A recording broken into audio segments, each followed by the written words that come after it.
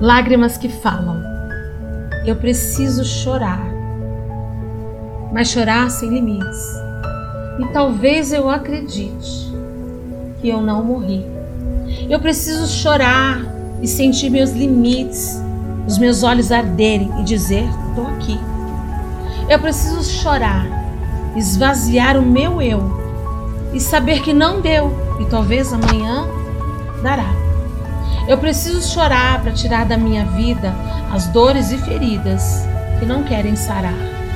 E quando eu choro, que molho os meus olhos, eu começo a pensar: onde eu estive? Que não percebi tanto amargo que estou a provar. Quantas histórias, fatos, memórias que os meus olhos sozinhos poderiam falar. E hoje eu choro, de amor, de alegria, de medo, agonia. Eu aprendi a chorar. E saber que meu choro é pedido de socorro que os meus olhos relatam quando cansados está. Esse choro é doído, de um amor atrevido que não se quer calar.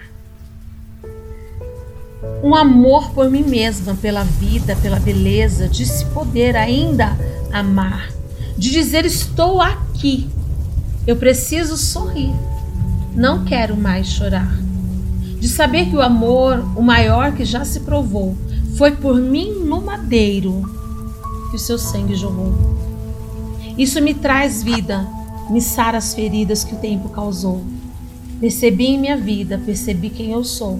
Entendi que quando eu choro, choro sempre por amor. Eu não sei ser rasa, nem pela metade.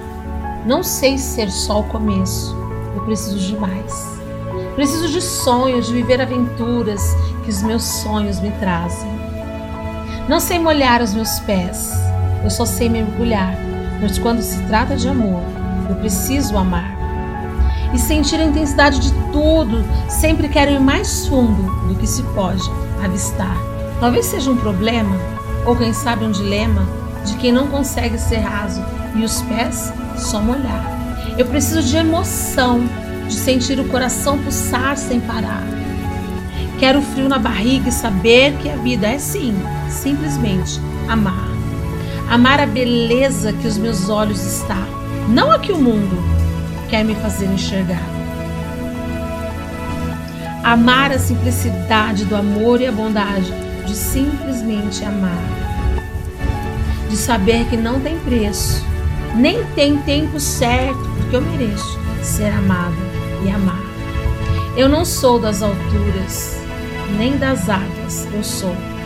Eu mergulho na vida, eu mergulho em quem sou.